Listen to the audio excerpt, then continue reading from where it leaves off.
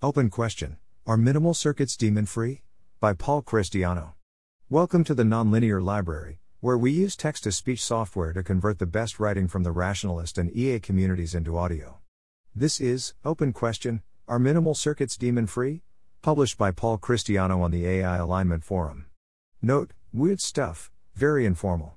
Suppose I search for an algorithm that has made good predictions in the past, and use that algorithm to make predictions in the future.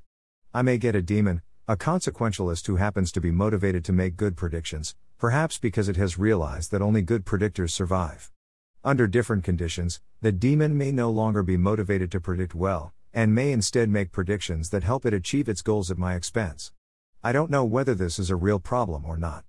But from a theoretical perspective, not knowing is already concerning. I'm trying to find a strong argument that we've solved alignment, not just something that seems to work in practice. I am pretty convinced that daemons are a real problem for Solomonoff induction. Intuitively, the problem is caused by too much compute. I suspect that daemons are also a problem for some more realistic learning procedures, like human evolution, though in a different shape. I think that this problem can probably be patched, but that's one of the major open questions for the feasibility of prosaic AGI alignment. I suspect that daemons aren't a problem if we exclusively select for computational efficiency. That is, I suspect that the fastest way to solve any particular problem doesn't involve daemons.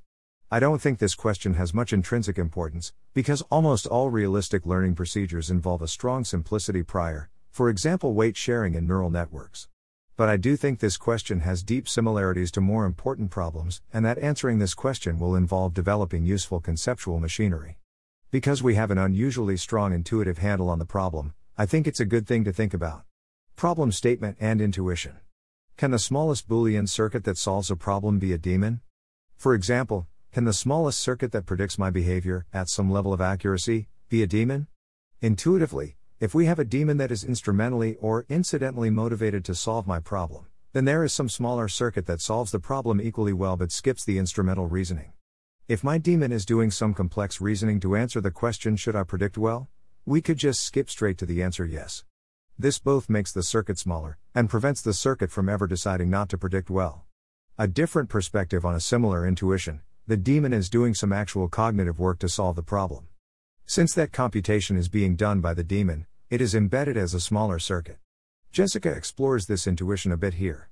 Here we are considering an easy version of the problem, since by taking the smallest circuit we are effectively quantifying over all possible ways of extracting logical information from the daemon. Instead of showing that minimal circuits can't be daemons, we might end up concluding that they can be. That would be even more interesting. Another possible outcome is giving a strong argument that captures our intuition's concerns about daemons, and which clearly doesn't apply to the minimal circuit that solves a problem. In this case, we couldn't prove anything positive about the minimal circuit, but we would have screened off a possible cause for concern. Difficulties. The first and most serious difficulty is understanding what we are talking about.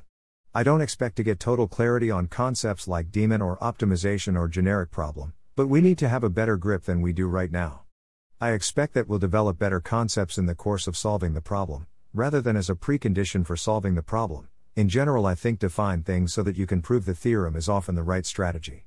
A second difficulty is that the different parts of the computation can be tangled up in an extremely complex way. In an extreme case, the daemon may be cryptographically obfuscated.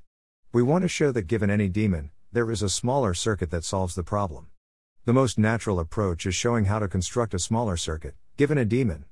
But if the daemon is obfuscated, there is no efficient procedure which takes the daemon circuit as input and produces a smaller circuit that still solves the problem. So we can't find any efficient constructive argument.